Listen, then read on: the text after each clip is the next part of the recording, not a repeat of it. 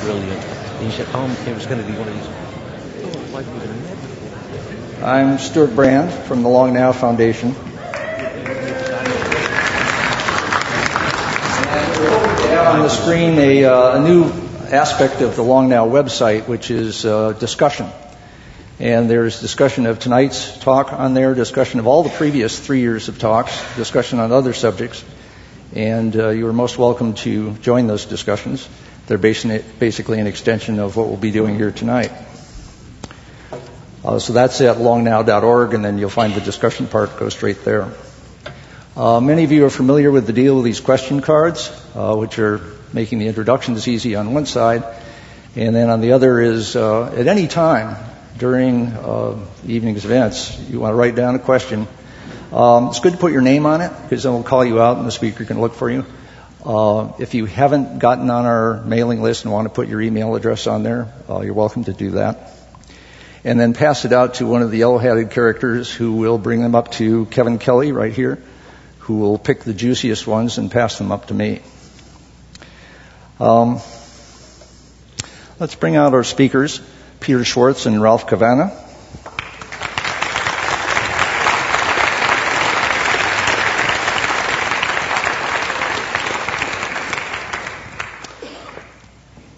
The format is not a debate. That is, it's not going to be a deal where you or anybody, but I guess your innermost thoughts, decides who won and who lost. You do get to choose who goes first. We'll get to that in a minute. The format is as follows. Whoever goes first will stand up and hold forth on their topic and their point of view for 15 minutes. And we'll be pretty strict about that 15 minutes so that we're even. Then the second speaker, in interview mode, draws that person out even more on their point of view. And then the second speaker has the job of summarizing the first speaker's viewpoint to the satisfaction of the first speaker, who has to say, "That's right, you got it. I can't believe it, but you got it." And then the reverse roles, and it goes the other way. Is that clear? At that point, we'll be collecting your questions, and we'll start to get into more interaction completely here. Now, first we decide who goes first. This will be a show of hands. You're welcome to shout if you want to. It won't make any difference. We're just looking at hands. And how many want Ralph Cavanagh to go first? All right. Put your hands down. How many want Peter Schwartz to go first? What can I say? Interesting. What is this telling us? Okay, let me just say a little bit about Schwartz is collecting his thoughts now that he realizes he's not in the riposte mode. Schwartz is he was at Royal Dutch Shell for 5 years, so he's got oil company experience. He speaks richly with people in government all over the world, in corporations all over the world, non-profit corporations, foundations as well. But I will tell you what most introducers don't do, which is that he was SDS when he was a student at Rensselaer Polytechnic Institute. Then he was a volunteer in the Peace Corps. And I first met him at an Earth Day kind of event that he helped organize at UC Davis. He has green credentials. He was on the board of Rocky Mountain Institute and is a longtime friend of Amory Lovin's. And he has been in the thick of energy for basically his whole career.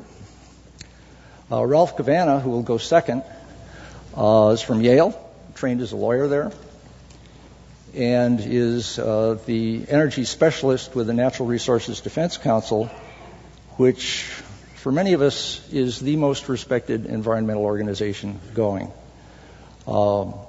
It bases what it does on real science, on real technology, and it really knows how to make politics work. And it's a real honor to have him here tonight as well.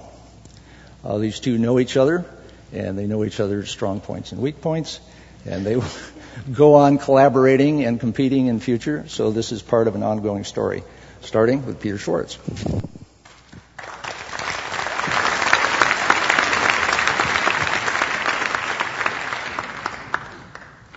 Thank you, Stuart. And I want to thank Long Now, my colleagues, and especially Ralph, who is, as Stuart said, an old friend. And I must say, I want to thank all of you. I'm astonished. I thought maybe 12 people might show up tonight. And I know many of you are Long Now regulars, and so I'm very pleased that you've all chosen to come and join us this evening. Because I think it's a very, very, very important issue that we're talking about here. And Ralph and I have been on the same side on many, many issues over many years, and will be again on other issues. But on this one, I think we have some disagreements. And I think that's what we're here to talk about. Because I think the reason we need to use nuclear power is that the risks of really nasty climate change much sooner than we think is much greater than is widely believed. And that climate change is at least in part driven by our rising use of fossil fuels, and especially coal and oil, and that in turn is being driven by rapidly growing developing countries, especially countries like China. So, in my view, we need every alternative to coal and oil, and we can't afford to leave off the table anything, particularly since the risks of nuclear power in particular are likely to fall. So the risks of climate change are very great, and the risks of nuclear power are declining. So that's the fundamental position. Now, before I get into the climate change part of the story, there's one small piece of the story that is worth spending at least 1 minute on, but I suspect Ralph and I will agree on this and are not going to spend much time on this, and that's the oil issue. Because, of course, oil is another source of CO2, but in fact, I think this issue is going to be pretty much taken care of by itself, because over the next 50 years we're going to run out, or we're going to hit the peak and it's going to go down. The pessimists think the peak is now. The optimists think it's maybe 30 to 40 years in the future. I count myself as one of those. But in any event, we're going to have to make a transition away from oil over the next half century, no matter what, irrespective of what our issues are about climate change or anything else. And furthermore, that as we begin to feel the pressures of that running out, the price of oil is likely to go up, so we'll have the benefit of rising prices to force us to change our behavior, even if we're not smart enough to do so on our own. So, by and large, we're going to move away from oil as a transport fuel. We've already done it in electricity. But there is a further implication for climate change, because this is where it leads us next, is that, in fact, many of the alternatives to oil involve electricity in one way or another. That is, we may use electricity to charge batteries on cars, though I think that's less likely. More likely is we'll use electricity to produce hydrogen, which we'll use as a transport fuel. And that may require a great deal of electricity. So the shift away from oil is also likely to increase the amount of electricity that we use, and we're going to have to make the shift away from oil in any event. The real issue here is electricity. And the real issue behind it, the thing that we are most concerned about, is climate change. And the conventional wisdom on climate change is that basically what we have is a situation of partly natural but mostly human-induced, mostly by the use of fossil fuels. We are seeing a gradual rise in the temperature of the Earth, and that this will take place over the next several centuries and will rise maybe 3, 4, 5 degrees a century. And we're not going to like the consequences, especially if you live in the Maldives or Bangladesh, places like that, which will progressively disappear under rising seas. Now, that could happen. That's possible. But I think there's a much worse scenario that we face, and a far more likely scenario, and that the science and the evidence is pointing us in that direction. And you get a hint of it by looking backwards.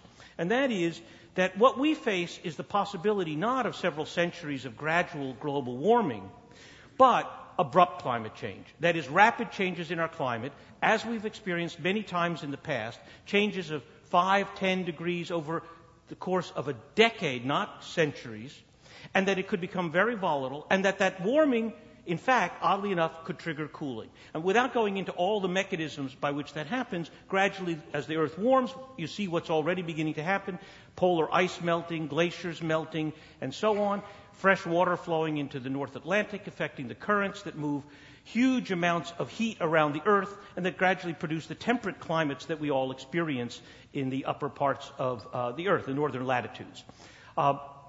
If the Earth warms rapidly, one of the results is that we could see the Earth cool, as has happened many times before. And in fact, the greatest risk we face is not merely gradual climate change, but a return to the normal climate of the Earth. And that's what this is showing us. What you see here, There we go. This is the last 10,000 years of human history. All of human civilization. We could, in fact, settle down when the Earth's climate stabilized. We could have agriculture, we could have the development of cities, and so on. All of that took place in the last 10,000 years after really serious global warming. By the way, you can see this is about 20 degrees centigrade here, so it's a lot of movement. This is the normal climate of the Earth, very volatile and much colder. The risk that we face by rapidly rising CO2 production in the atmosphere is not a warmer Earth.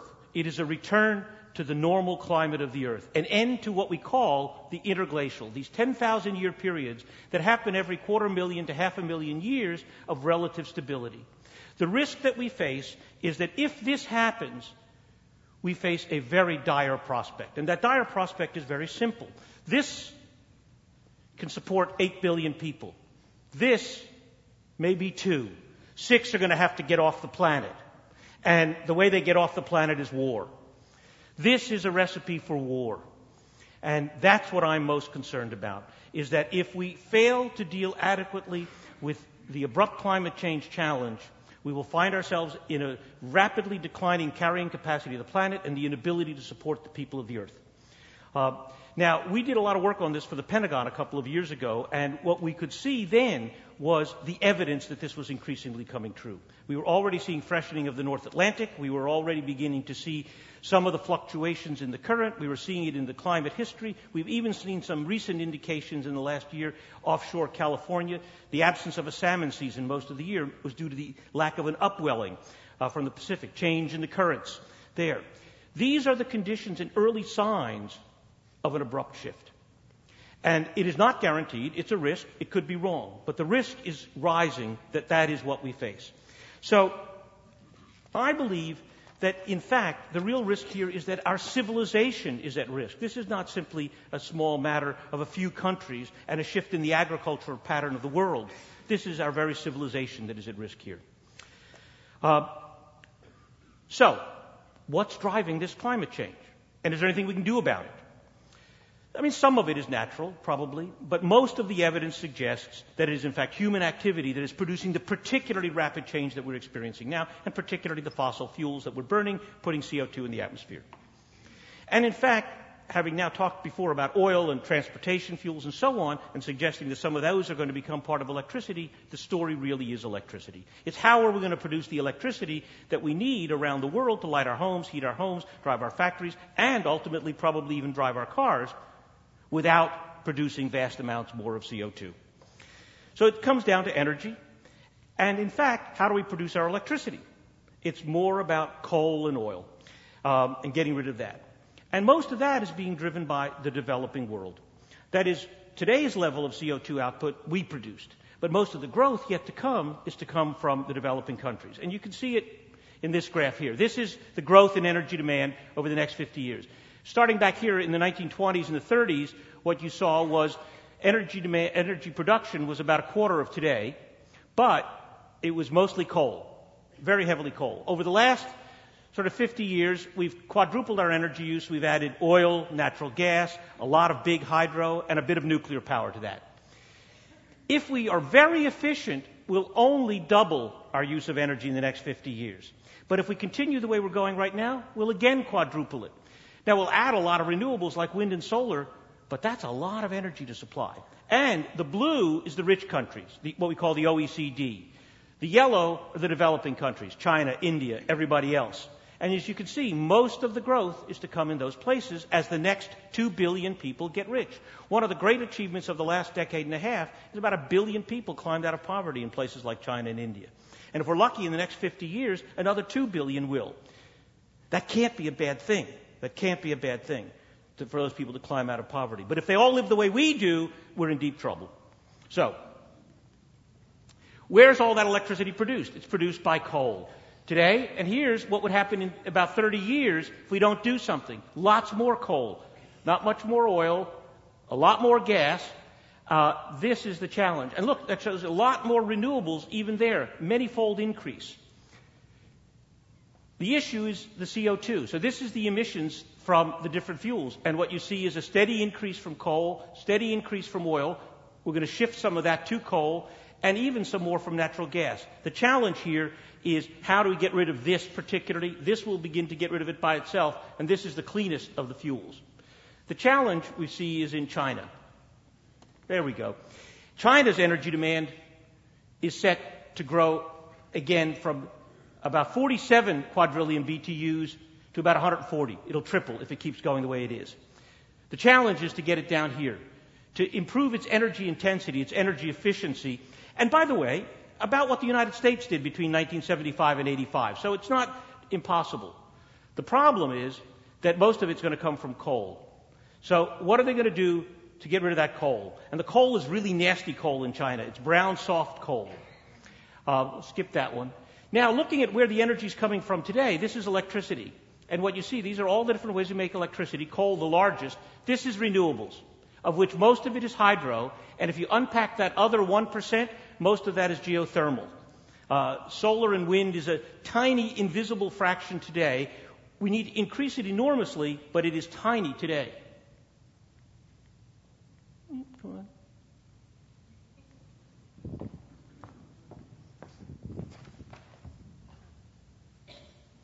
So our technology options are cleaning up coal, renewables, nuclear, hydrogen, and efficiency.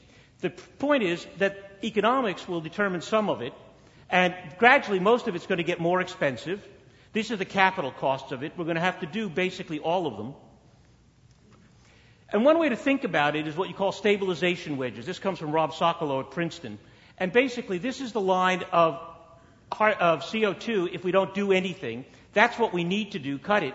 And each of these you can think of as a wedge to reduce it. So if you wanted to do it with wind, it would take 2 million 1 megawatt turbines. If you want to do it with solar, it'll take 2,000 gigawatts, 700 times current capacity. If you want to do it with nuclear, you need to do 2 times current capacity.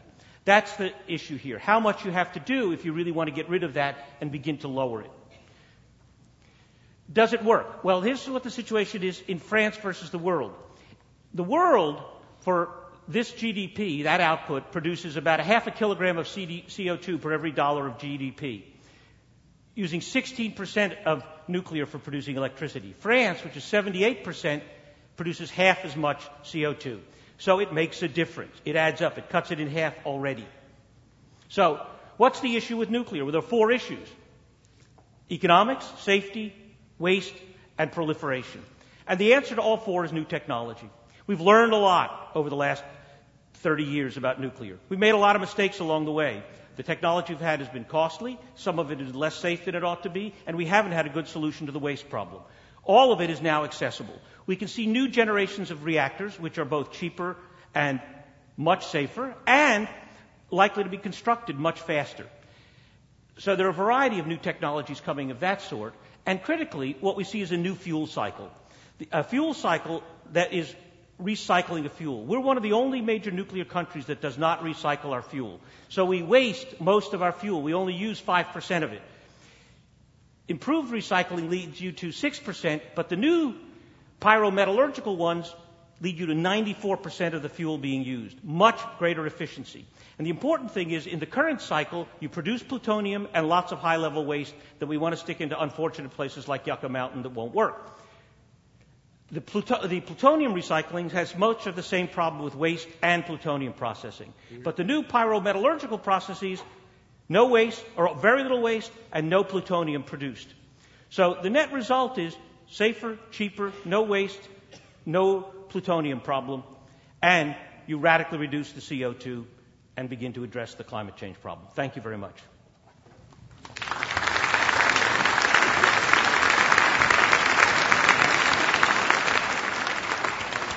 Ralph, you have 10 minutes to draw Peter out, and you can use that to get in whatever points you were trying to get. Good. Stuart, I know that everyone in the audience wants me to open with the same question, and it goes right to your introduction. And, Peter, what we all want to know is, was there really an SDS chapter at Rensselaer Polytechnic Institute? And if so, how many people were in it besides you? Well, actually, one of them may even be here. Is that Pete Rotondo in the audience? Another mutual friend of ours. I think he was actually in the chapter. And me and Pete and one other guy. Very good. I want to give you a chance to talk a little more about some issues you had to flash through very quickly at the end.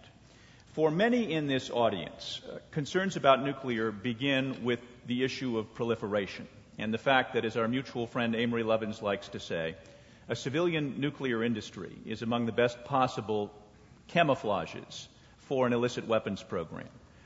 You are talking about, to make a material difference, as you've acknowledged, you suggested that we would need at least 700 more nuclear reactors worldwide. We now have about 400, many presumably in places with less than fully stable and effective governments. Talk a little bit about your view as to why we shouldn't worry about that as much as many of us do. I think we should worry about it. I think it's a real issue. So let me say that I think it's not a done deal. It's a very real issue. We see it today with Iran. It's a perfect example of what's going on. It's happened with North Korea. So it's a real issue. It's a real concern. I think part of it has to do with the actual technology of the fuel cycle that we use, and part of it has to do with the institutional mechanisms that manage that fuel cycle.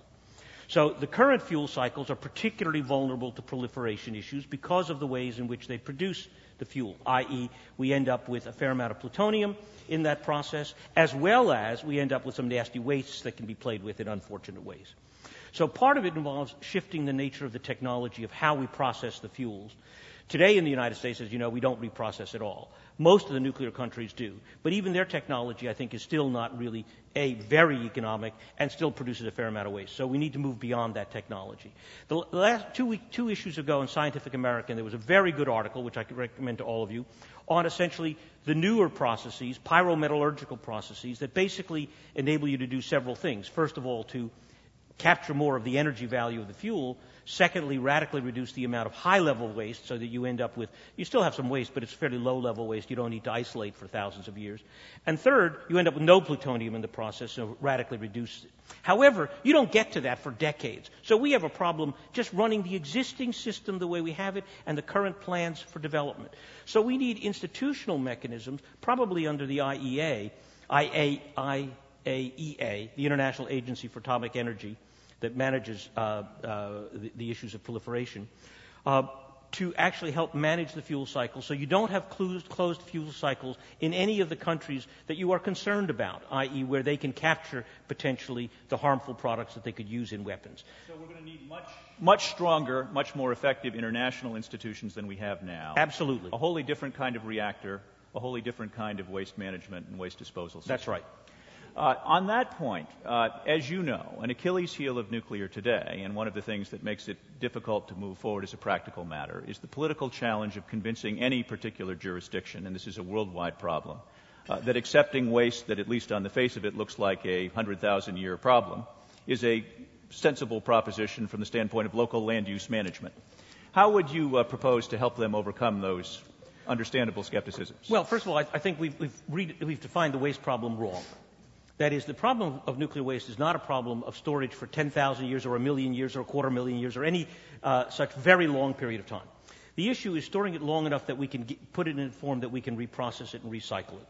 And that is probably surface storage in very strong caskets, in relatively few sites, not large numbers of sites, i.e. not at every reactor, but also not one single national repository, probably several, and a number around the world, with it in the mind that you are not putting it in the ground forever, or in theory forever, where it could migrate and leak and raise all the kinds of concerns that people rightly have about waste.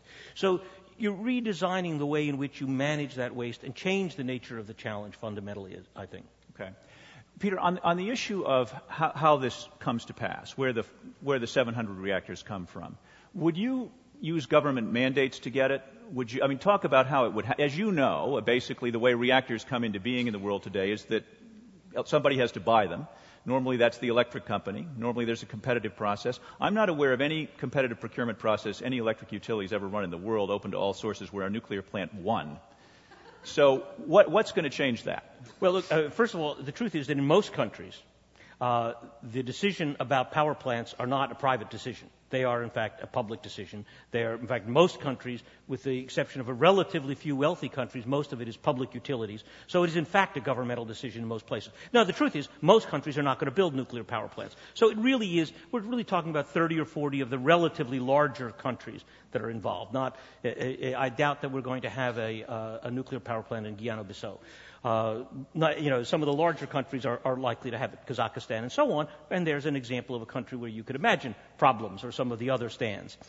I think it is very likely that what we'll see is, first of all, most of the plants that we're going to build in the next, let me say, 20 to 30 years will be at existing sites. So we're not going to be confronting the necessity of building the further plants that we need, the next 150, 200 plants that we need, until probably another 30, 40, 50 years in the future, until we've exhausted all the sites where we can build at the existing sites. In the United States alone, for example, we have probably 30 to 40 sites which were designed for 3 and 4 reactors that only have 1 or 2. But is it your view that government should make these decisions? Or would you prefer a more competitive and entrepreneurial process, like every other issue I've ever heard you talk about? And the answer is yes. I would much prefer that in the market-oriented economies, there'd be market competition. No question. Winners and losers emerge on the merits. Absolutely. And if the nuclear plants can't make it? Then they don't make it. That's understood. Right. And that's what Stuart, you interrupt me whenever I'm supposed to restate his position compellingly. You have 4 more minutes to quiz, and then you do that. Because, Peter, at the heart of your concern, I suspect you have this whole audience with you on the seriousness of the climate challenge and on the importance of doing everything we can to end this suicidally irresponsible experiment we're all conducting with the Earth's atmosphere.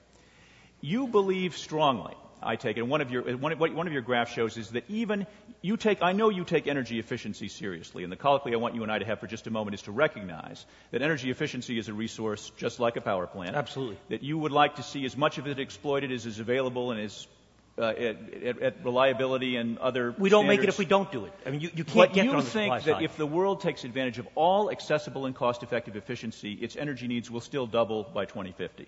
On that order of magnitude, because of the numbers of people. Well, total energy is another question. Electricity demand. Electricity demand. Yeah, electricity demand. Because in part of also the shift away from oil to electricity as a source for transport fuels. But if you turned out to be wrong about that, if the potential for efficiency were greater, if the potential for inexpensive renewables were greater, if the competitive process yielded a different set of winners and nuclear didn't make it, I don't sense great distress on your part. Of course not. There's no other reason to pursue it in your mind aside from its potential contribution to dealing with the risks of climate change. Well, if it were cheaper, if it turned out to be, and it could, then that would be another reason, i.e. there would be economic benefit to consumers from that. So given the relative cost, I mean, for example, coal, carbon capture and sequestration could turn out to be very expensive, just to take an example. But I guess what I want to press you on, sure, and if it were cheap and if it were safe and if there were no proliferation problems, I think the audience would rise as one and embrace it. But I want to press you again. Are you aware of any case where a nuclear plant, in a genuinely open competition against those other alternatives we've been talking about, has ever prevailed? Well, it depends what you mean by an open competition and prevailed. So give me the best illustration. The answer is, you're basically right. It has been driven by the government, so there's no point in fact, trying to play otherwise. That is, in fact, what has been happening. Okay. And that it has been driven by policy, and certainly that has been the case until now. There's no question. And I think, Stuart, then the one other thing I'd like to ask, Peter, if I may, is you were focusing on France as an interesting example of a jurisdiction with relatively low carbon dioxide emissions and presenting a different profile from the world on average. Right. You ever looked at another interesting jurisdiction, state of California? So at least perhaps an interesting counterexample we could flesh out further it'd be in the interesting discussion. to look at what the numbers are here in California. All right. But I think we're getting to the point of you are about to pretend to be Peter Schwartz. I'm Peter Schwartz? All right. So as Peter Schwartz, and it's a pleasure to take on this persona and an honor, look, we are participating collectively, humanity, in a suicidally dangerous experiment with the climate. We are driving up concentrations of greenhouse gases in the atmosphere at historically unprecedented levels. I think the only thing I would have added to what Peter said was, as far as I know, the current levels of greenhouse gases in the atmosphere are at their highest point in the last 400,000 years, maybe the last 25 million. There is ample ground for believing strongly that we ought to do everything we can to end this dangerous experiment if we can find a way to do it at reasonable cost. And Peter believes that that nuclear power, with all of the constraints and problems that it has had historically based on existing technology, can essentially change its spots, can make a significant and meaningful contribution to stabilizing the atmosphere by dramatically improving its performance in terms of cost effectiveness, the proliferation resistance of the fuel cycle, and the waste disposal problem, which he thinks can be solved by fundamentally changing the political calculation away from an effort to dispose of wastes for geologic eras into a more plausible short-term approach based on better technology for capturing the wastes. As a consequence, he asks you to keep nuclear power on the table. I think it's a fair summary. Good. All right. Well done. Thank you.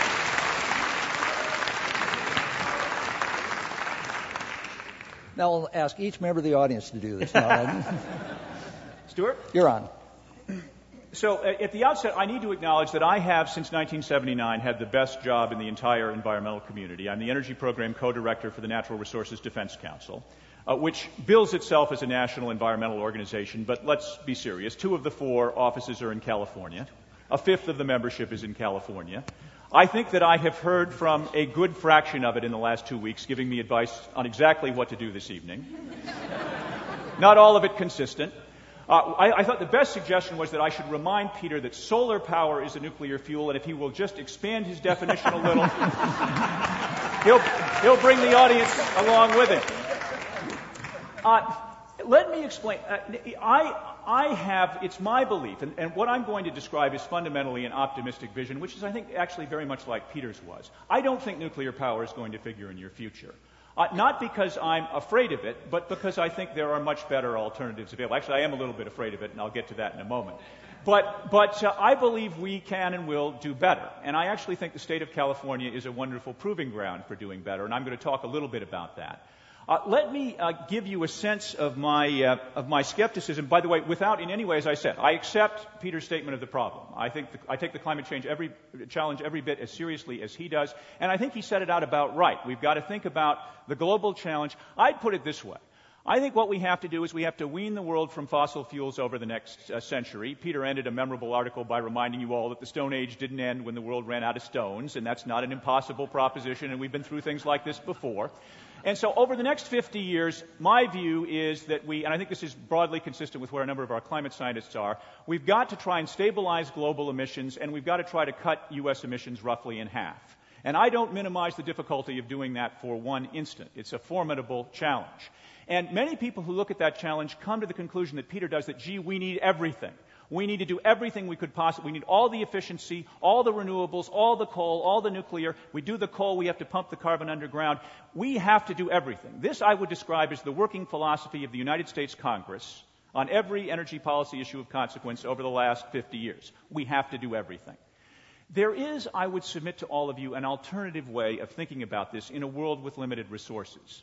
And that is to say, rather than letting government pick the winners and losers on the merits, which is an idea that in every other context would cause the Peter that I know to recoil in horror, rather than do that here, we ought to be moving toward a paradigm which is much more comfortable to the Peter Schwartz I know, which is that what we ought to be setting up is what we ought to be having government do is establish the limits, the pollution limits. We ought to be having government say, look, even as we've done with other major pollutants, we're going to limit the amount of greenhouse gases that get emitted, and then we're going to let the winners and losers emerge on the merits depending on what the least costly ways are of achieving that objective.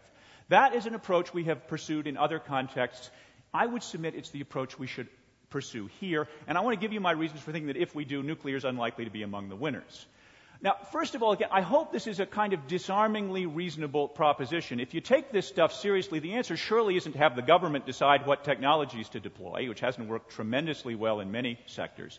It's to have the government do what it does best, which is set reasonable regulatory constraints and limits, and then let the entrepreneurial genius that Peter Schwartz exemplifies as well as anybody I know figure out what to do. Now, if you do that, here's why I'm skeptical that nuclear emerges among the winners. I'm going to wish away several problems. I'm going to assume that there are no operational safety issues. I'm going to assume that there are no problems associated with potential terrorist attacks or sabotage on relatively vulnerable spent fuel pools, although I worry, as many of you do, that that's certainly a temptation out there that gets bigger as you have more and more reactors. But remember, Peter has directed you to imagine a better reactor. So that's fine. I'm going to wish that away, too. I still think we end up with three big problems as we envision a very substantial expansion of nuclear. The first is that in order to get to Peter's world of better reactors, you've somehow got to get the existing world of existing reactors, you've got to get it past the waste problem. And the waste proposition really has proved, in 1984, the United States Congress passed legislation to force the state of Nevada to accept nuclear waste by the year 1998, which seemed like a straightforward proposition. It's a small state, relatively powerless. All of the rest of us want to do this. There's 14 years. Let's get this done, for heaven's sake, and move on. It's 2006. We are nowhere close to doing that. Now, I think Peter is right to say, let's change the value proposition here. Instead of getting highly toxic waste for several 100,000 years, instead you'll be accepting waste for a mere century or so in large concrete casks. But even Peter Schwartz is going to have a tough time selling that to the skeptical jurisdictions that are going to believe in their heart of hearts that maybe, just maybe, nobody's going to want those casks after the first century, and they're going to be stuck with them indefinitely. Or, as is the case with the existing reactors, maybe the waste just stays on the existing sites and piles up. I don't think this is the worst problem that nuclear power has, but it is a formidable political challenge that nobody's figured out how to overcome. But let's assume Peter overcomes it. And we deal with that, and Yucca Mountain fills to the brim with the wastes of the existing reactors, and everybody forgets about this issue and we go forward. It still seems to me that there are two formidable problems, and I was trying to begin to tease them out as we were talking together. The first has to do with this issue of the linkage between nuclear power and nuclear bombs, which is impossible for any of us to escape, since any of us who is watching the daily coverage of events in Iran and North Korea can see it. I mean, Iran and North Korea's fundamental argument to the rest of the world is, what, weapons? We're just building nuclear reactors just like the United States. This is civilian power.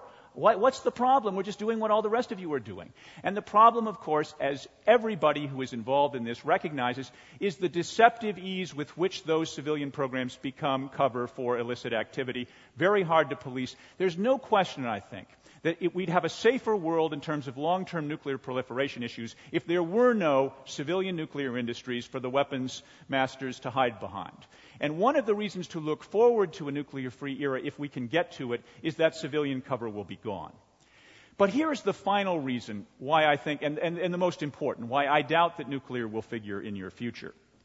And it has to do with the fundamental self-confidence that I want all of you to feel about the competition that I suspect many of you value above the nuclear option in terms of where you want to see the world's energy future go.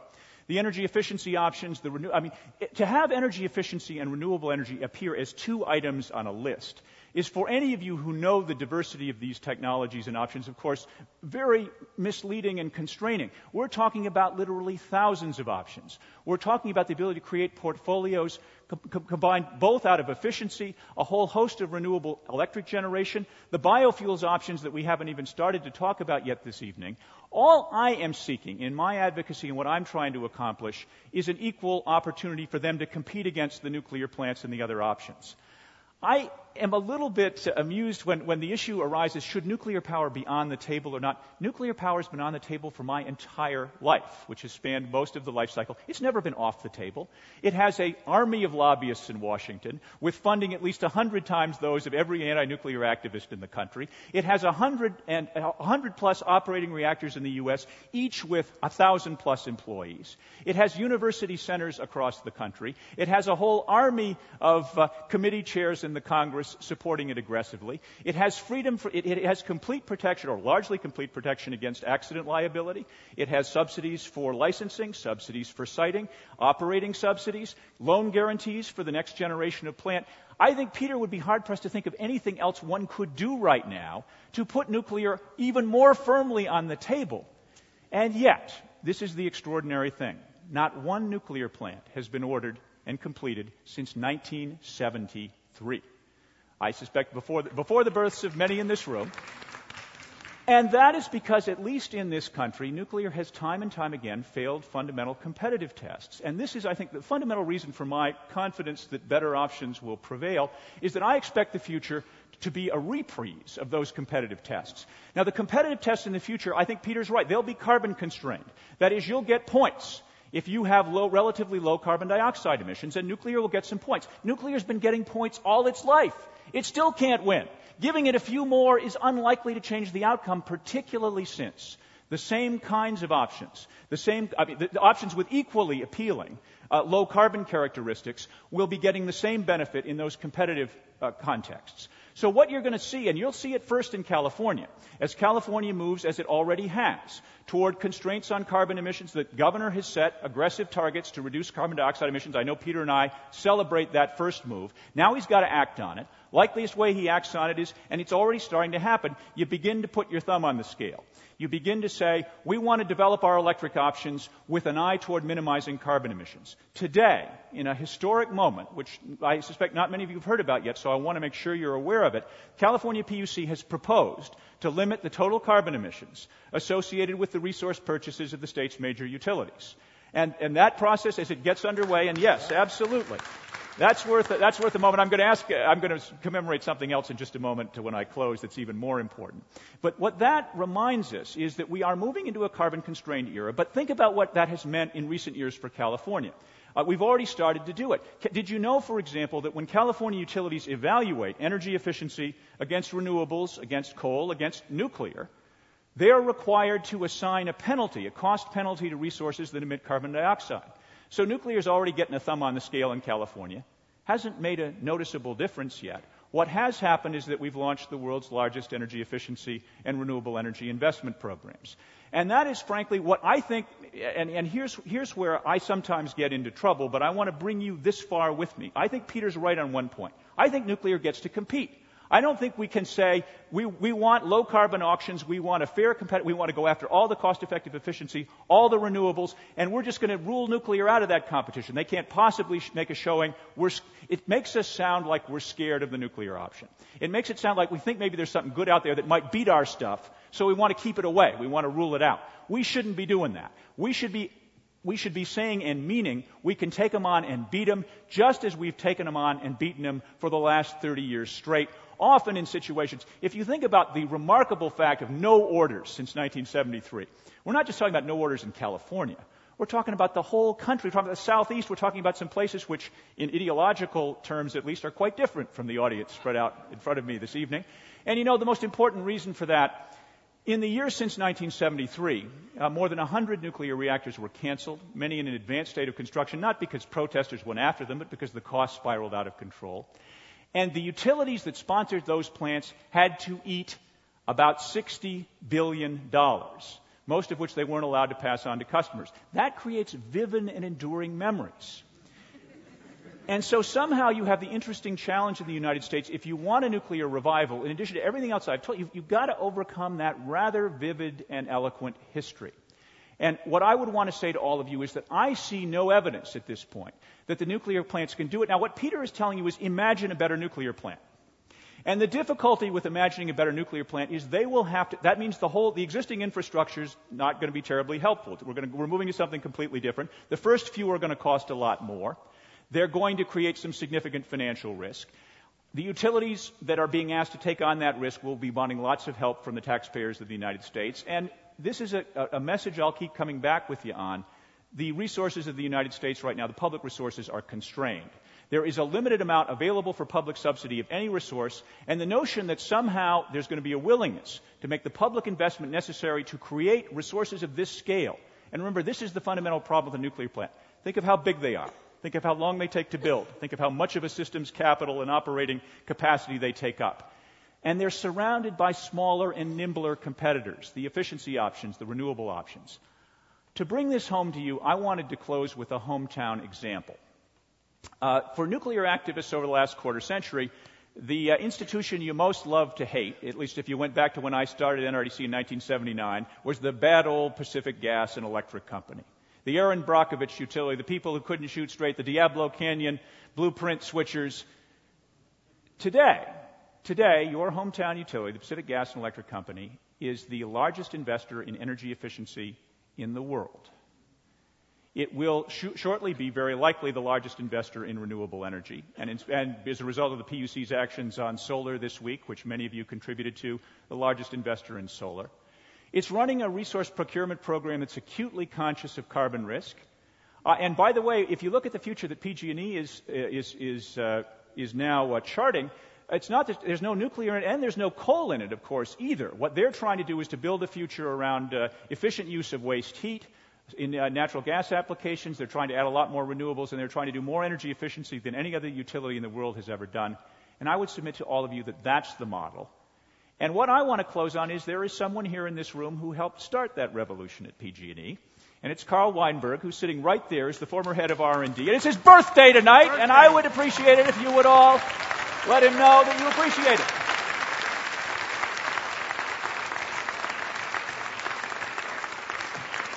And so I want you to take away from these remarks not a sense of a relentless attack on a particular technology, but a sense of boundless enthusiasm and optimism about its competitors, and the hope that all of us together will watch the most effective international demonstration that those competitors can and will prevail over the long term right here in California. Thank you.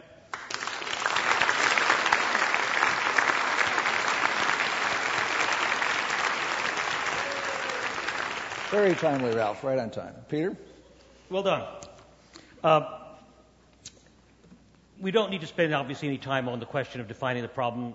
I think we both, as you said, you accept my definition, and I don't think you changed it in any way significantly. I want to explore a few issues that you put forward. First of all, the issue of nuclear waste. Okay, you characterized the picture of Yucca Mountain filling to the brim, et cetera, et cetera. When you think about today's waste problem, let alone future, okay? We have one today, especially military wastes and so on. Do you have something in mind? Do you have a vision of how we will deal, even if we didn't go any further with nuclear, how we'll deal with the realities that we already face? As a practical matter, what I expect us to do, and I'm not happy about it, but I think it's the only practical option available, we'll entomb the wastes on the sites where they now are, at the power plants where they now exist, in formidable concrete casks, which you described actually in your remarks, which is the best interim solution I can think of. And Peter, if it had been left up to me, I wouldn't have launched all of this without a clear sense of what I was going to do with the waste at the end. Here we are. But here we are. And so I think what we need to do now is concentrate on safer storage on site, and also on doing a better job of protecting the relatively vulnerable and exposed pools where a lot of the depleted fuel now sits. Then what? Then it goes into the casks, Peter, and then ultimately, and then what happens after that? My hope, obviously, is that after about a century, here I think I share your sense of technological optimism, we have a better sense of what to do with it than simply entombing it in Yucca Mountain. And sadly, I think that's the best we can do at the moment. That is, my strong preference would be, and I think a lifetime of advocacy allows me to say this, my strong preference would be that we had not begun this adventure. But now that we're here, what I think we absolutely must do is take more seriously the risks associated with that waste on site, the potential temptation it provides for people who don't wish us well, and we need to do a better job, and I think this is an urgent national priority for the regulators, of protecting that stuff. Okay, let's move on to one of the other issues which you obviously got into, which was the issue of proliferation. Yeah. Okay. So today there are nuclear fuels moving around the world. There are countries building reactors. There are countries who want to pursue the technology. China is probably the country where they're building the most nuclear power plants at the moment, and expecting to, at least 30 or so. In light of the fact that there is movement already toward further nuclear power around the world, toward issues associated with proliferation, because not all of those countries are either stable or friendly. Right. How do we deal with the current realities of proliferation? Because it's already an issue. There is no question that we ought to do something that I think this administration has conspicuously failed to do, which is to support and strengthen the international safeguards associated with the International Atomic Energy Agency. And yes, absolutely. And sadly, we've kind of developed a national contempt in some quarters for international institutions. This is one place where we desperately need them. I know everyone in this audience was as delighted as you and I were that the agency actually got the Nobel Peace Prize this year. So that's certainly critical. But, Peter, I don't take it for granted. I think the question of how much expansion there will be of worldwide nuclear is still very much an open question and depends a lot on what we do. Nuclear power has actually lost market share over the last decade, in the sense that, yes, some reactors have continued to get built, but the growth in reactors has lagged way behind the growth in electricity use. So at the moment, nuclear power is a declining asset worldwide. There are a handful of centrally driven economies, the anathema of everything Peter Schwartz ever taught me, where it's still alive and relatively well, but it's not flourishing at the moment. Okay, let's move on to the alternatives. Yeah. You made the observation there are thousands of options. Right. And so we see here in California one of the great success stories, wind. We've seen efficiency. But what about the other renewables? What do you see for the fate of things like solar electric? Are they going to need the kind of subsidies that we are getting forever? Well, no. I think no technology is well served by being subsidized forever. And I think the California PUC in the last week did exactly the right thing with its solar program, which is to create a 10-year system of steadily declining subsidies on a known trajectory, so the industry either stands on its own at the end or fails, and there's constant pressure to reduce costs. And I think that's a good, and the payments are based on performance, not on how much it cost the suffering homeowner to put the system in. So you've got a completely new paradigm for solar in California now, and it's an exciting one, and I hope many in this audience will take advantage of it. But, Peter, I think the other option I would encourage you to look at more closely, because you are getting very much locked into a paradigm where electricity has to pick up all of the slack on the transportation side. It seems to me at least possible that biofuels can do a lot of this. Not the biofuels of our traditional corn-based systems, but a very significant shift toward what is called cellulosic ethanol, where you're using the whole plant, where you can use agricultural wastes, and where you have a chance to add a very interesting new option to a low-carbon future. And what's the economics of cellulosic today? Well, I think it's one can say very much the same thing you're saying about imagine a new reactor. We don't know yet. And so what I hope we will do is give it a competitive opportunity and basically set up if you look at what the PUC has done, the Energy Commission, the basic California approach to pushing all of this stuff, is you set up a limited amount of subsidy.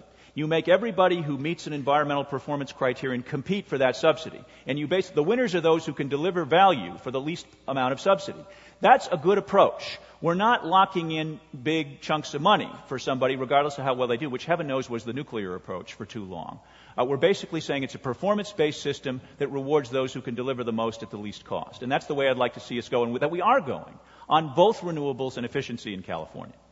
So when you try to balance all of these things, the risks of climate change, right, the risks of rising energy demand if we don't achieve huge gains in efficiencies, particularly taking into account China and India and so yes. on.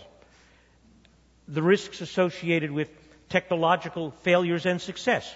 We've talked about a variety of technologies, nuclear, wind, solar, cellulosic, biofuels, efficiency, so on. They all have technological risks associated with it. Right.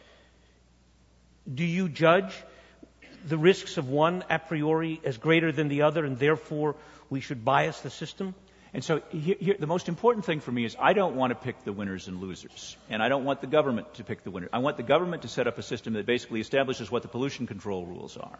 And then I want to allow for a fair competition where you can actually let these options, many of it which are not yet matured, fight it out, Peter. And what I hope we will not do is say there has to be a nuclear wedge of this size in order to solve the problem. What I hope we will do is to say this is what it will take to solve the problem. These are the thing we most urgently need now is we need the Congress of the United States, or failing that, a significant group of states, to establish binding limits on carbon dioxide emissions that are known over time, over an extended period, and that begin to drive technology toward a low carbon direction at the lowest possible cost. And I hope all of us could unite in supporting that. The good news, guys, is that the Congress, this past summer, for the first time, a majority of the Senate went on record in support of mandatory limits on carbon dioxide emissions. And that was the same Senate, remember, that 7 years earlier had voted 96-0 against ever doing anything like that for all time. That's a significant shift. We should capitalize on it. Okay. You talked about making it a fair competition, but obviously the government determines a variety of things. For example, the criteria, i.e., which pollutants, CO2, right, has been one of the big issues. Government funds R&D. The nuclear budget went to pretty close to zero as the renewables went up. What role for the government in all of this? Well, I do think it's fine to have a government R&D budget, Peter. And actually, my gentle disagreement with you is I'm not sure. Nuclear never went anywhere near as close to zero. For me, I think it never got below $100 million, and it's now up above $200 million. And again, the total nuclear subsidies over the past 50 years, conservative estimate, $150 billion. There's an argument to be made that we've done enough R&D on this particular technology. But I think it's fine for the government to try to help. There's so little private R&D on energy and so little technology development. If you look at the combined public and private investment in creating better technology in the United States over the last quarter century, down about 75% when you adjust for inflation. We clearly need to do more of that. And I would not personally object to seeing more of that go into the possibility, at least, of better reactors, better fuel disposal, safer operation. Since we have 100 reactors right now, we've got communities around them, we've got a stake in making sure that they ramp down in a reasonable and prudent way. What I don't like to see is the government then, what I think the error of the energy bill was to go beyond that and really begin to add a whole new set of subsidies for operating reactors.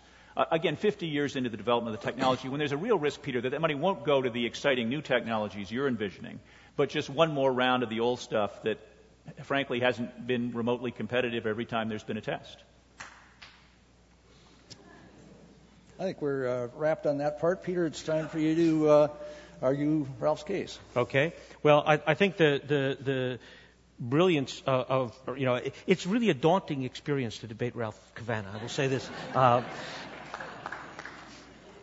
I think my colleague and friend over here put it forward, I think, very eloquently. The problem is clear. We all see the problem of radically reducing CO2. I don't think that there's any doubt about the need to do that. The question is, how do you make the choice among the options? And I think Ralph is arguing that the system has been biased toward nuclear and away from other options, with important exceptions like California, where we've run the experiment of what happens when you mostly begin to get it right, where you begin to make a lot of the choices about efficiency right. You begin to create the room for new options to develop, new technologies to come to market in California as a very good example of having done it right. And that, in fact, I think Ralph has an enormous amount of confidence in the choices that we would make if we were really exposed to the realistic costs and risks, and if those were evident in the marketplace, and if all the options really bore their full costs, as it were, that the more benign options like solar and wind and efficiency would tend to win far more often, and that if nuclear actually achieved similar levels of performance, why, you could compete and win as well, and Ralph would have no objection to it if it was meeting the same kinds of criteria that, in fact, all the other sources, and including efficiency among them, also had to meet. And all of that is except Ralph is profoundly skeptical that could ever occur. But that is in fact very fair and appropriate. Thank you. Okay. We're getting toward questions.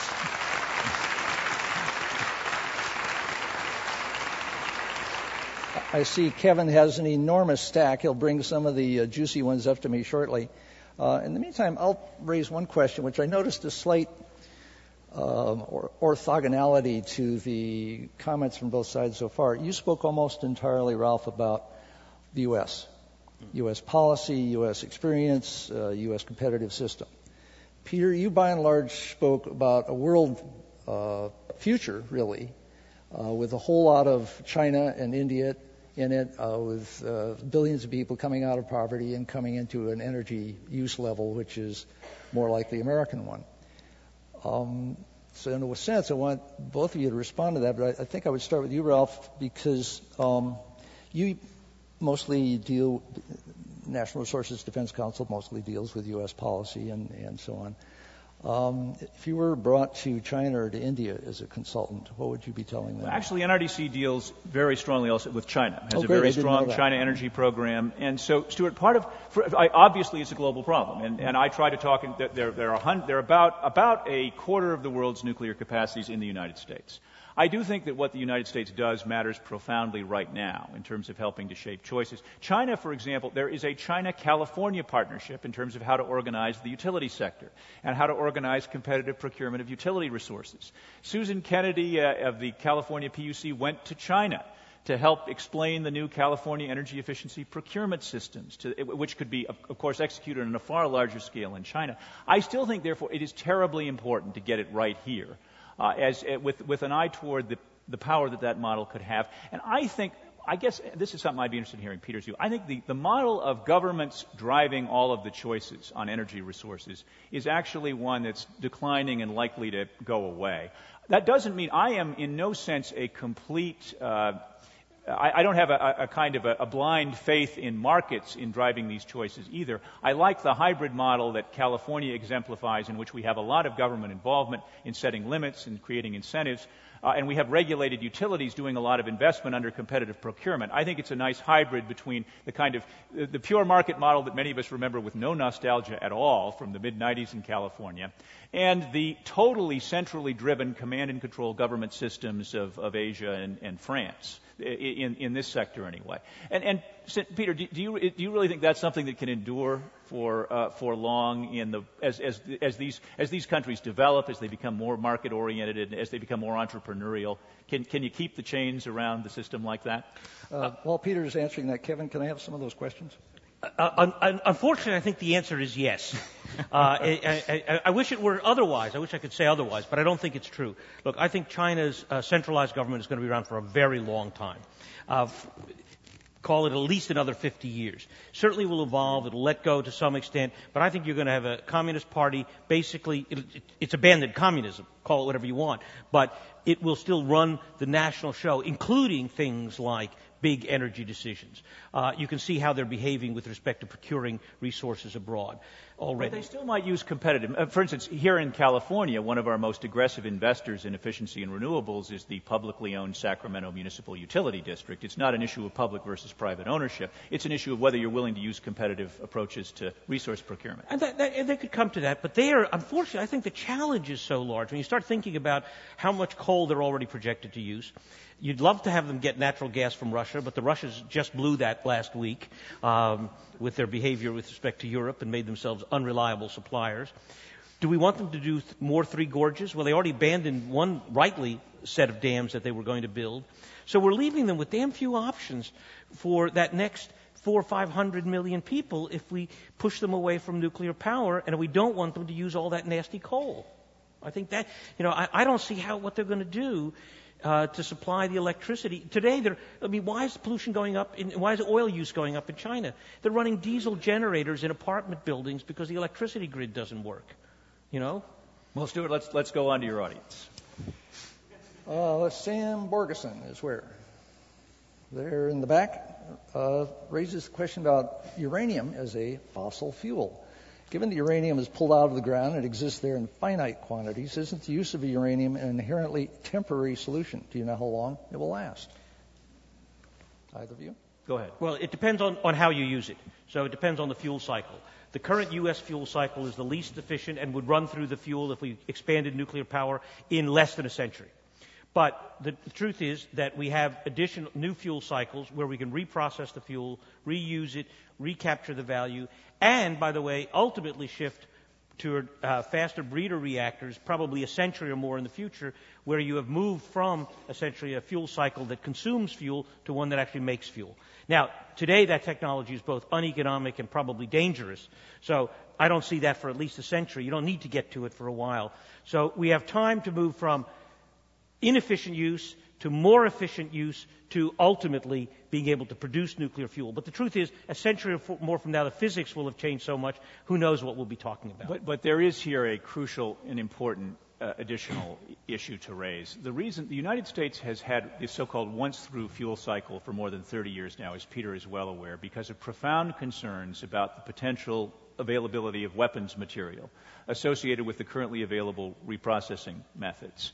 And the reason that we have declined to do this for this extended period of time, and the reason that so far at least the Congress and the administration have been unable to overturn the policy, is because I think there remains a well-justified and genuine belief that the United States, until the emergence of the glorious new system that Peter continues to hope for, and I'm not ruling out, but until we can see clear evidence that that's available and practical and commercial, we don't want to go down that road for fear of creating yet a new set of opportunities for nuclear weapons proliferation. Of course, it is the case that almost none of our allies, friends, or even competitors followed us in the desire to not reprocess. Virtually every other major country does already reprocess. But happily, none of them have. It's in every case, I think, an embarrassment, Peter. It's not economic. It's propped up by massive subsidies. It's hard to hold it out as an example of responsible or competitive use of fuel. I think the other point the questioner is right to. There are real issues surrounding uranium mining in terms of what it means in enduring local waste problems, worker exposure. We haven't done that very well anywhere in the world. It belongs on Peter's list of what we've got to do better if this is going to continue. On the other side of the ledger, we just saw the cost last week of 13 miners' lives in coal mines. Last year it was 22. In China it was about 15,000. The 10,000 black lung deaths. If 13 nuclear power workers had died in a nuclear power plant last week, we'd be shutting down every power plant in the country. Sounds to me like a good reason not to limit our choices to coal and nuclear, which, of course, one major state doesn't. But all I'm suggesting is that there are real costs in real lives, to real people, to not developing the alternative to coal. Okay, here's a question. Listeners, Kevin can tell everybody in the room has put at least one question up here. This is amazing. Congratulations. This one is from W.O. Do you actually want to wave your hand or stay anonymous? It's out there somewhere. This is for you, Ralph. How long before we're carrying placards that read, "No blood for pollution credits"? How will we enforce global compliance with energy efficiency for alternative fuels? And actually, it's a provocatively phrased but wholly legitimate question. The ultimate hope, and this is where I think Peter's remark about the Stone Age is well taken. The ultimate hope, of course, after a century is that we are doing all of these things because they're better. Not because someone is imposing the heavy hand of government to make us do it, but that the efficiency and renewables options collectively yield a more compelling system than the one that we have now. That we get, for those of us who believe in energy efficiency, the point is more and better service, not curtailment and sacrifice. The regulatory proposition is quite different, it seems to me, if you look at it that way. And this is why California is so terribly important. Because, you see, no one in the world believes that we would impose on ourselves any measure of self-sacrifice for any purpose associated with energy services. If we actually are capable of pulling this off together, that for me makes it all the more compelling, because I don't think in the end that this works as a result of some kind of worldwide police state making sure no one is emitting any carbon. I mean, I would just agree with that. I think, by the way, I do think the example of what California does is important. I think some other states have followed. One could hope that someday Washington will learn something from us. I'm murmuring in the audience, that'll be the day. Here's a question from Nick Fox-Geeg, looks like. You here? Do you believe that both of your proposed plans, an expanded nuclear program or an expanded pollution credit regulatory system, requires us to reject the currently popular notion that government is not morally fit to set policy? Does any energy solution require the repudiation of laissez-faire? Laissez-faire. Laissez-faire. There's another question in here is, can America bear to look like France? Well, but to the first question, it's hard to find, even among the most profound anti-government skeptics, it's hard to find anyone who doesn't see a role for government in pollution control. I mean, laissez-faire has never worked terrifically well in managing pollution of shared air, water, and land resources. This is a government role that has a pretty distinguished lineage and has endured remarkably well through every kind of administration the U.S. has ever had. It's important to emphasize, therefore, that what I'm calling for is, in my mind, an entirely logical extension of that role. And it's a limited one. It says, basically, that there will be limits on how much can be emitted.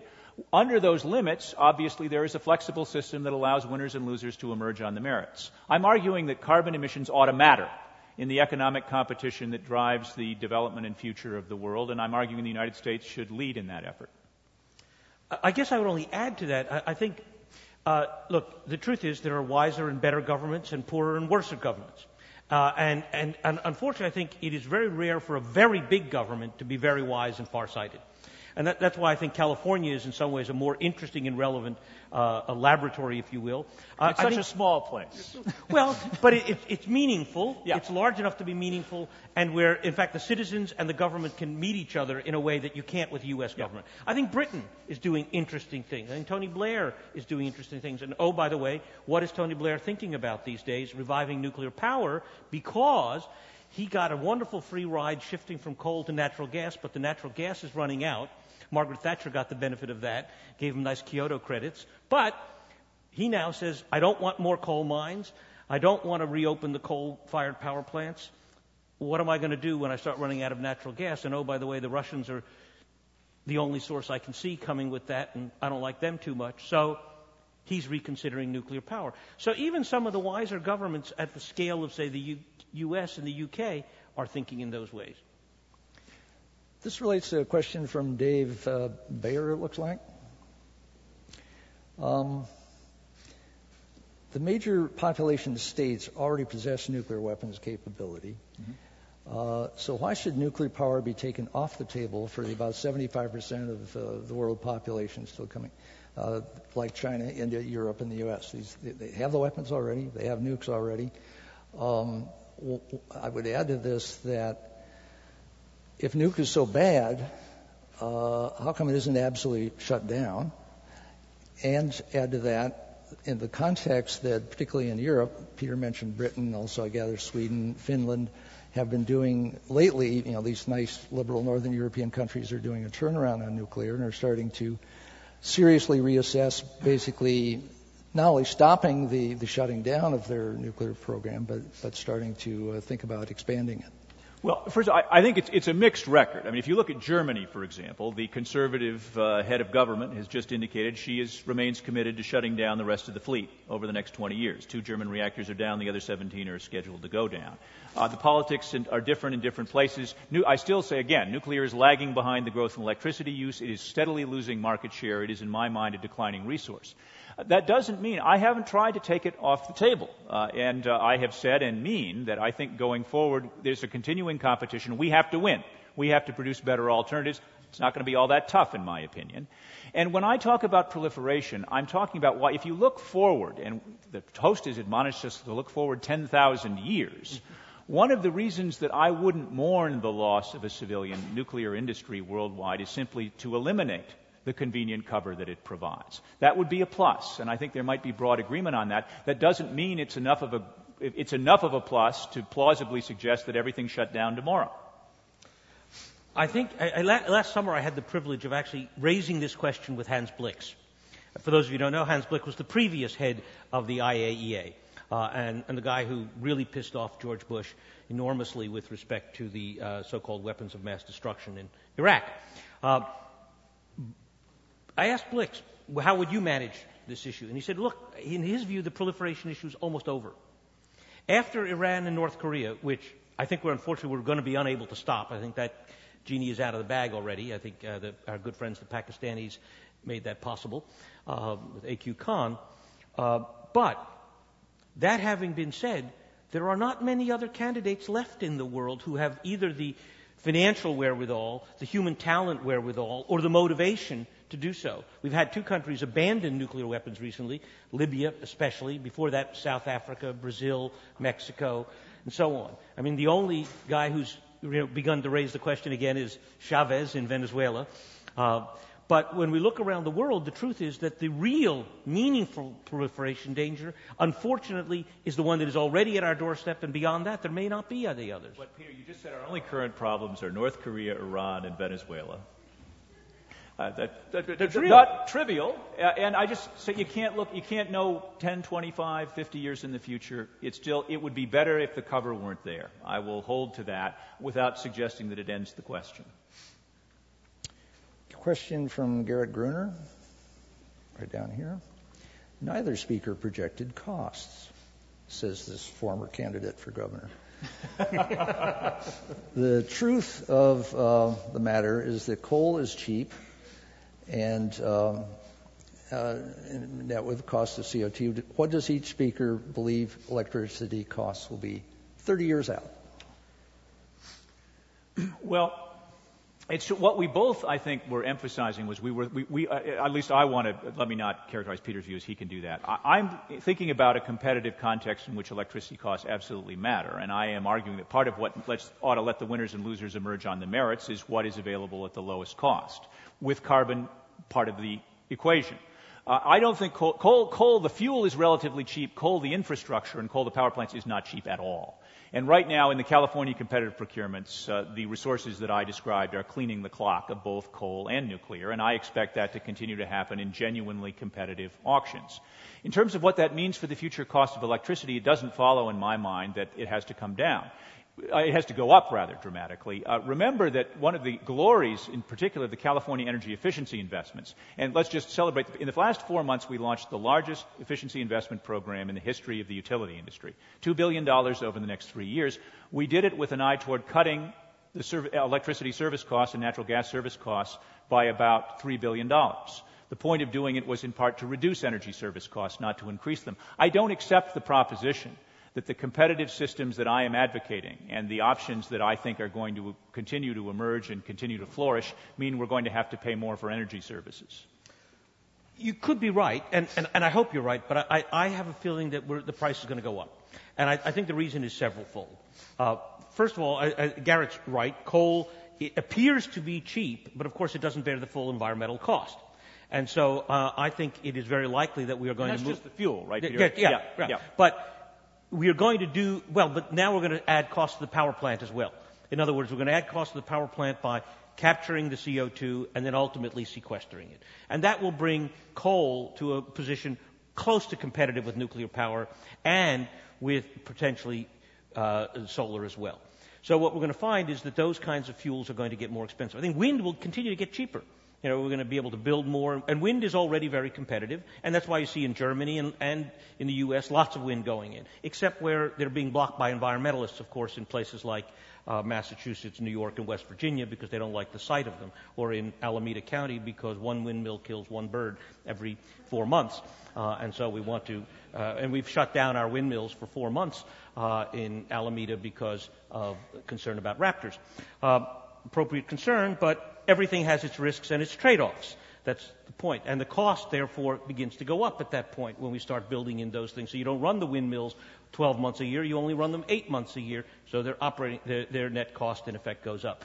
So all of these things will see, I think, pressure on cost eventually. Efficiency, I think, goes the other way. That I agree with you. That will continue to get cheaper and cheaper in a great variety of ways. Peter, a couple of questions for you. One from Wendy Maria Phelps. Peter, do you believe that citizens throughout the world should have the democratic opportunity to decide if they want nuclear power plants and or waste in their community? Absolutely. Okay. I don't have any doubt about that. I think that's a fundamental notion of democracy. I don't think there's any doubt about that. And then Stephen Fowler asks, could Peter expand on his claim that the Earth could only support 2 billion people under the scenario where the world atmosphere temperature increases by 5%, I think. No, that is what I said. What I said was that if the Earth returns to its normal climate, which is the result of a radical shift and an end of the interglacial, where the world will be much colder and more volatile, the ability to essentially produce enough food and have enough water available for 8 billion people is what is the issue. We saw, for example, 8,200 years ago, a brief period where the climate of the world went down about 5 degrees, stayed down for a century, and came back up.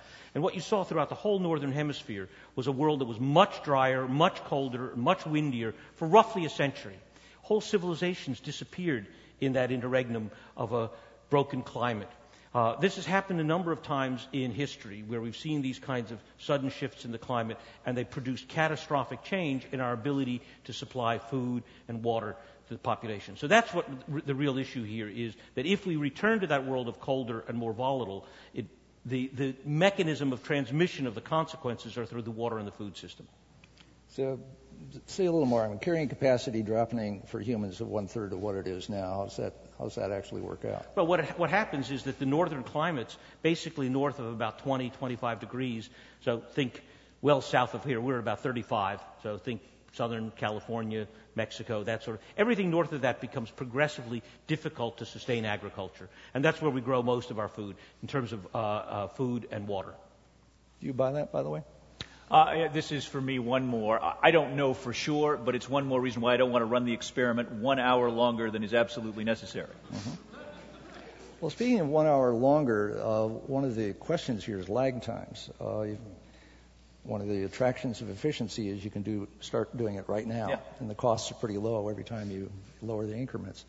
One of the problems with nuclear is that there's enormous lag times. There are huge capital expenses. Typically, Alexander Rose was reminding me before this evening of decades of permissions and then of building and then more time before it finally comes online. Are those lag times a serious issue here? Absolutely. There are several lags that are important. One is just the decision and construction time, though I think we can radically reduce that. I mean, if we do what they do in France, where it's about 4 or 5 years instead of 12 years, the cost of nuclear falls dramatically. So we can deal with that. But I'm less concerned with those lags than I am with the fact that we've got built into our system already an enormous amount of momentum of CO2 production. Even if we went all out to shift cars, all out to shift power plants and coal and so on, there are decades yet still of CO2 production that will grow before we begin to turn it down.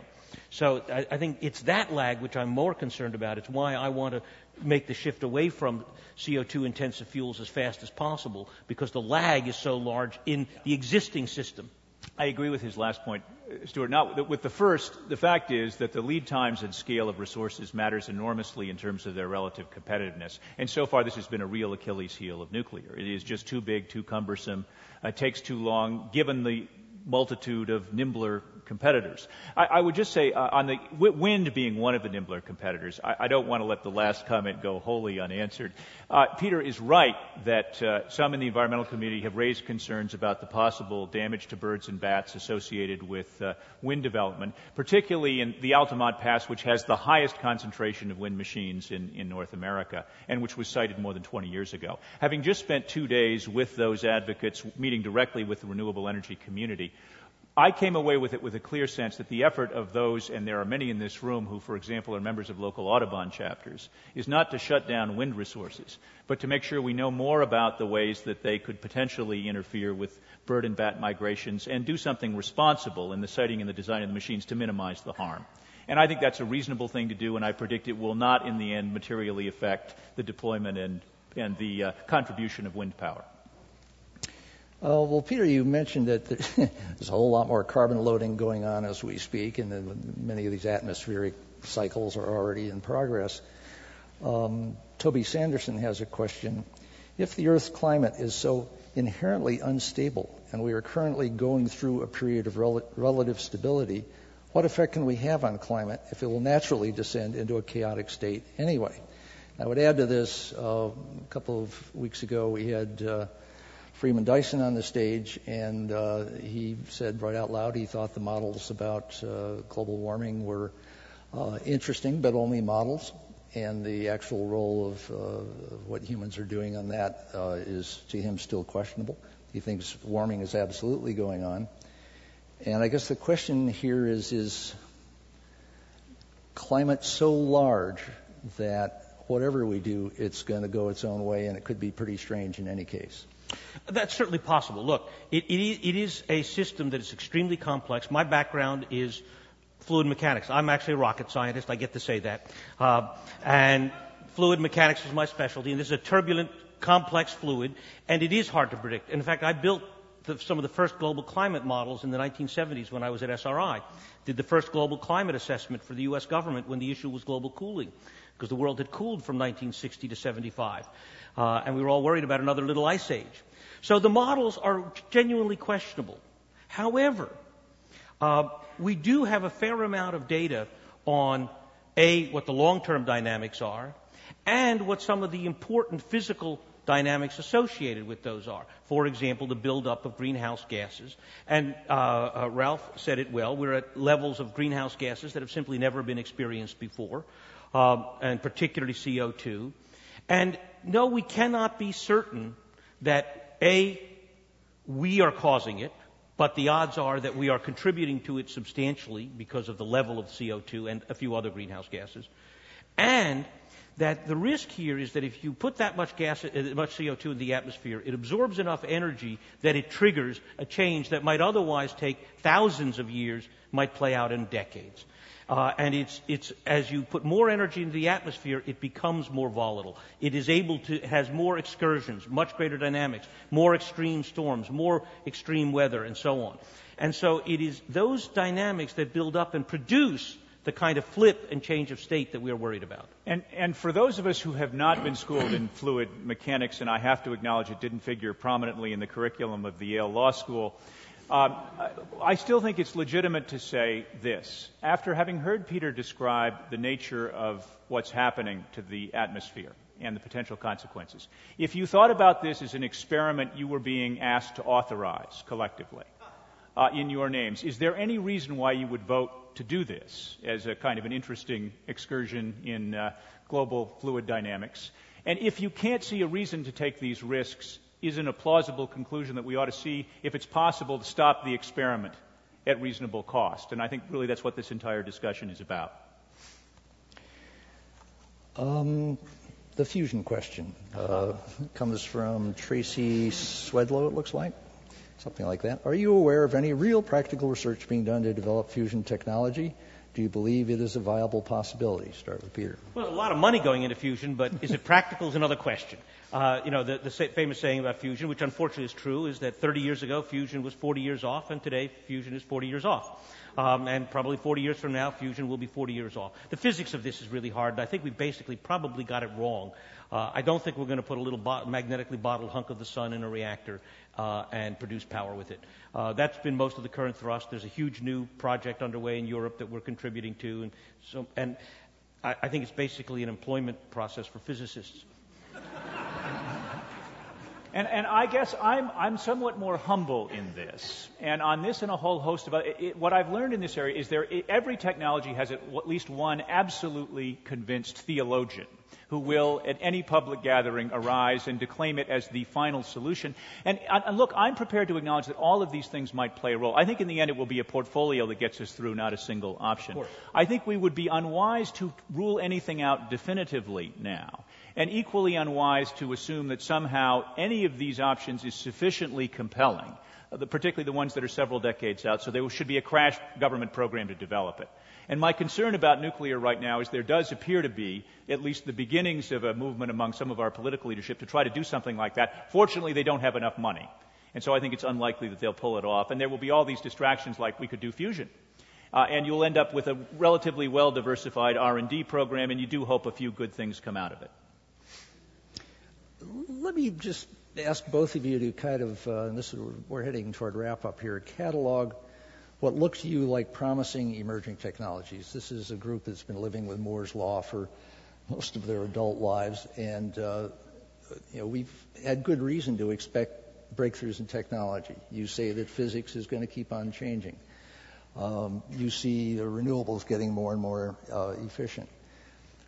Carbon sequestration is on the table, but it's kind of a hand wave in many respects so far. So I'd love to get a kind of a shopper's guide to basically kinds of technology you would like to see really go forward. And this might be R&D from the government. It might be a great opportunity in the private sector. Some of them might be things which just completely change the game, which it sounds like we would all like, because as much as you like nukes, it's not because you like nukes, it's because you dislike a lot of the other things going on. What could blow nukes off the table for you? What could really augment conservation and renewables for you, Ralph? So what's on your mind as things to pursue? Well, look, if you could get solar much more efficient than it is and much cheaper, that would be an enormous advantage. In other words, if you can capture a much greater fraction of the incident solar radiation and do it cheaply, that would be a really, really good thing. Energy storage. For making renewables work, energy storage is a very important technology. We don't have many good ways today. Batteries, you can compress air, you can pump water. There's a variety of things you can do, but all of those have problems. If you have much better storage, you have many more options for use of renewables. The grid. if you have a grid that is more sophisticated, that enables you to dispatch renewables, use renewables in sophisticated ways and distributed ways, that would be a big advantage.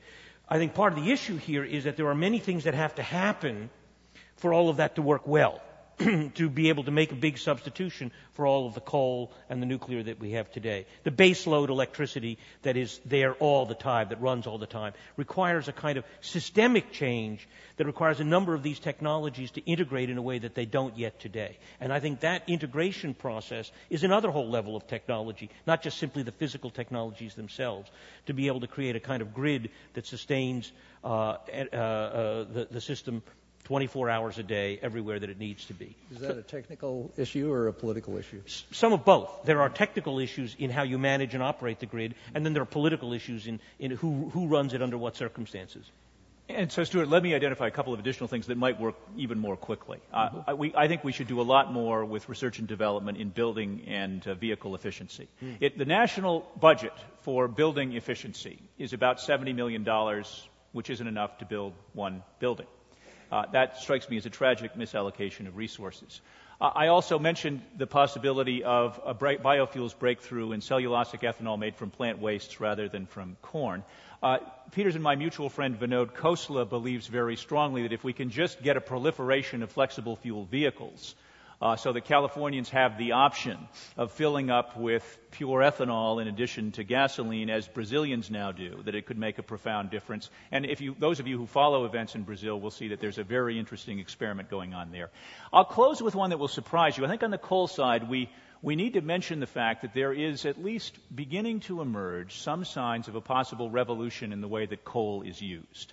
And this is processes that don't burn it, but in effect refine a gas out of it and then have a pure stream of carbon dioxide that you could pump underground much more readily and cheaply than is possible now. That becomes relevant if you look at the size of the coal resources in India and China, and Stuart has admonished me to think about them. The fact is that if all the coal plants now proposed to get built in the next 25 years are in fact built, and they burn coal in conventional ways, they'll emit more carbon dioxide over their lifetime, the next 25 years worth of coal plants worldwide, than all of the carbon dioxide emissions in the recorded history of humanity. And if that happens, we can't suspend the global climate experiment. So it seems to me we have an interest in testing that proposition, whether there's a new way to use coal that makes it dramatically easier and cheaper to dispose responsibly of the wastes. And that ought to be on the table at least as much, in my view, as the nuclear option should be on the table. I agree with that very strongly. I think the numbers you put forward, I think, are really quite striking. And think about this. If every Chinese today used energy the way the average American uses energy, that would equal all of world energy demand. In other words, if they got to the same level as us, we'd have to double the world energy production. Happily, they have tighter fuel economy standards already. Let's play another future game here. Peter's already said there's a whole bunch of stuff going on with the climate. You seem to agree with that. The experiment, we can't unring that bell. The experiment's already in progress. Climate. We can stop it. We can slow it. And there are lags.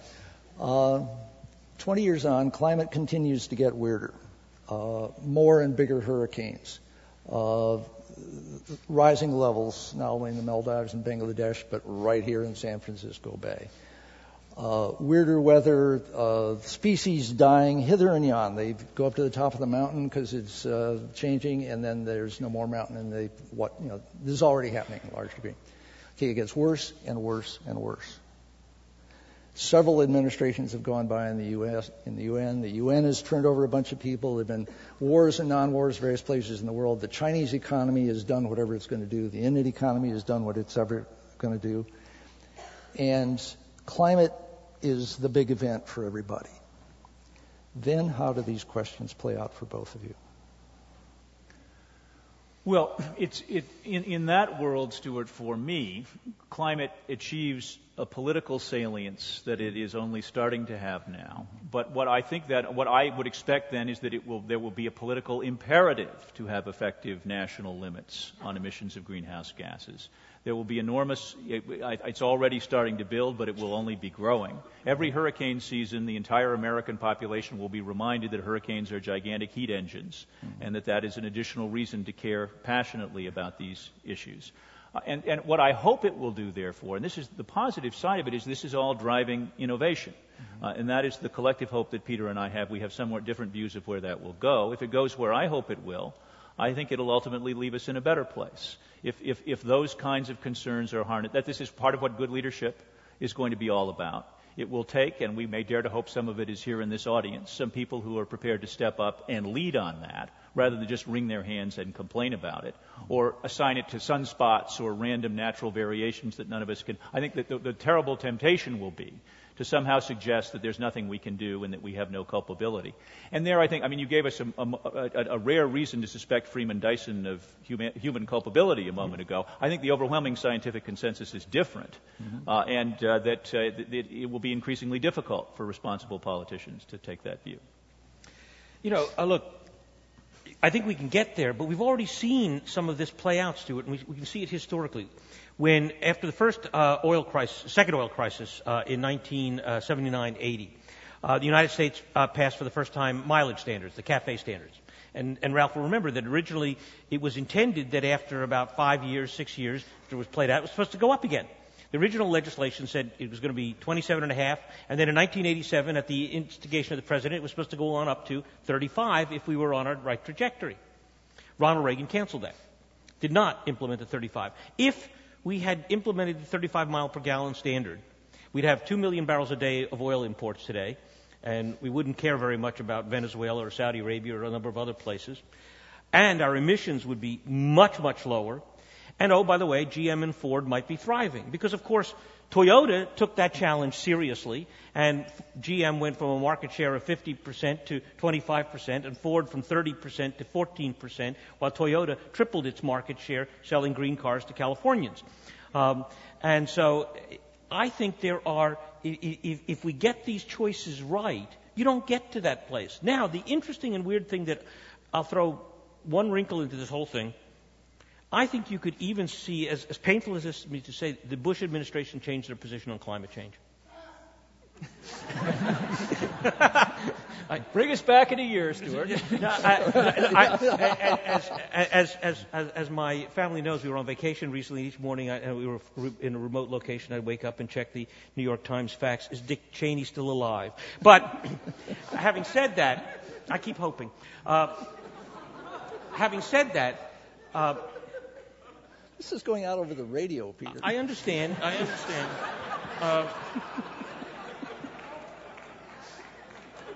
There is, I think, what we see here is a real failure that I think they've actually begun to recognize.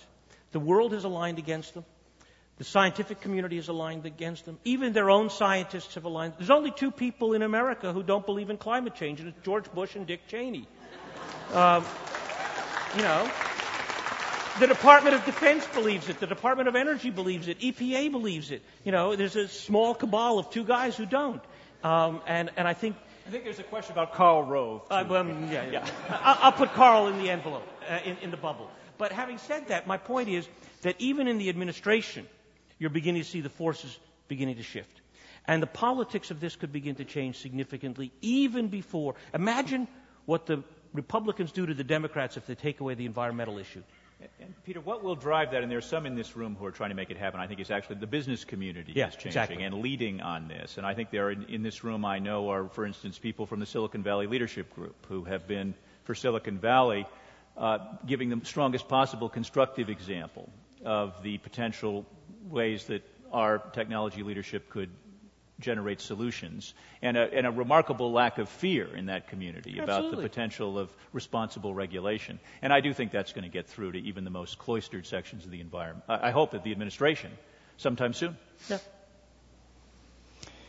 We put 10,000 years in the title, and we should probably end in that time frame. 10,000 years probably came because it actually came from Peter. I'll give you the history of this 10,000 year story.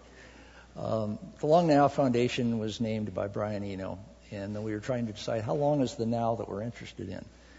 And Schwartz came up with, how about everything since basically agriculture, when towns first began, civilization's story got going. That was about 10,000 years ago. So we'll take the last 10,000 years, the next 10,000 years, that's the long now.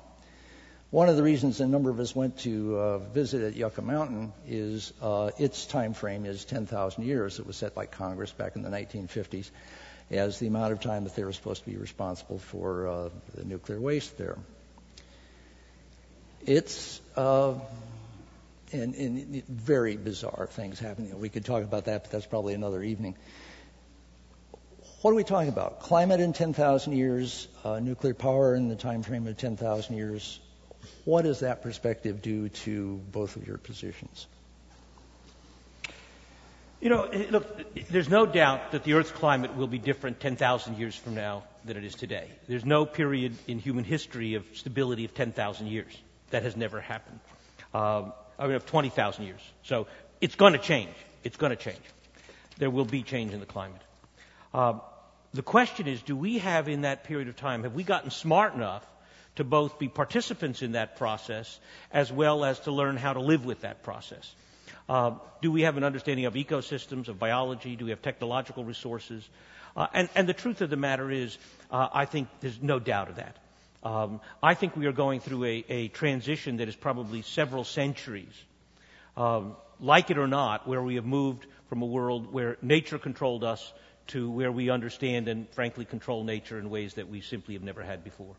And so before the end of this millennium, I think our relationship to the natural environment, our relationship to the climate will change fundamentally. And so that by 10,000 years from now, we will be active participants in co-creating, in a kind of positive sense, what the climate is. And I will make two observations on this.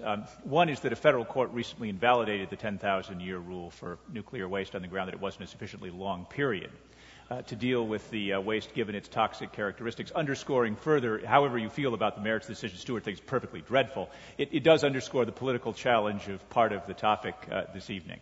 But look, the main thing I would want to emphasize, Stewart, is on this issue, and I think everyone in this room is aware of this, but I want to underscore it in closing.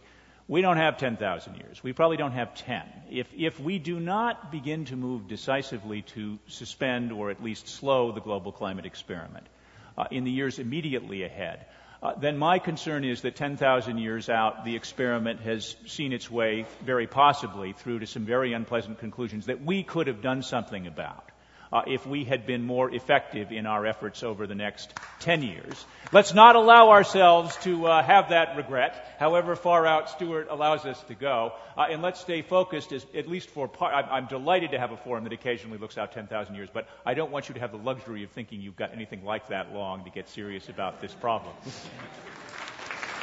And with that, thank you for coming. Thank you both.